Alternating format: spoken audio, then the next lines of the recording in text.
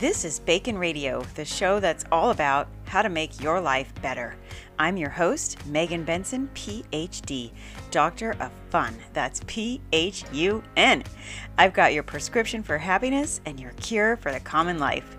I've been featured on Fox TV, iHeartRadio, The List TV show, and more with my out-of-the-box ideas and fun tips. So if you're stressed, stuck, or just need a laugh, tune in here and visit lifebacon.com for more ways to make your life better. Now let's dive in with today's topic. Welcome to Bacon Radio. I have a trivia question for you. Who was the 35th President of the United States? Beep, bop, beep, bop, beep, bop. Did you get it? John F. Kennedy. John F. Kennedy is the answer, people. If you got it right, give yourself a little celebration right now. So here's a little something that he said. Conformity is the jailer of freedom and the enemy of growth.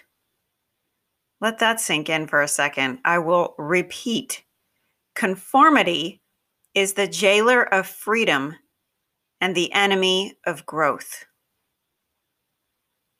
What does that mean? What does that mean to you? Maybe just look at the different areas of your life where you just kind of go along. You just go along because that's what everyone else is doing. You go along because that's what they're telling you, whoever they are. I don't know who they are.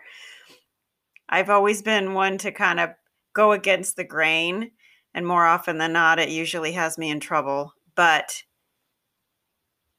I will say it's also brought me a lot of new opportunities and new perspectives and has contributed to a lot of the growth that I personally have experienced.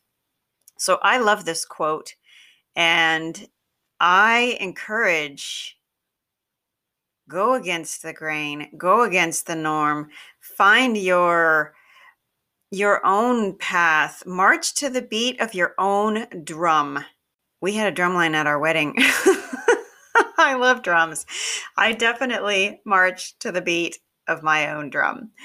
And I love it.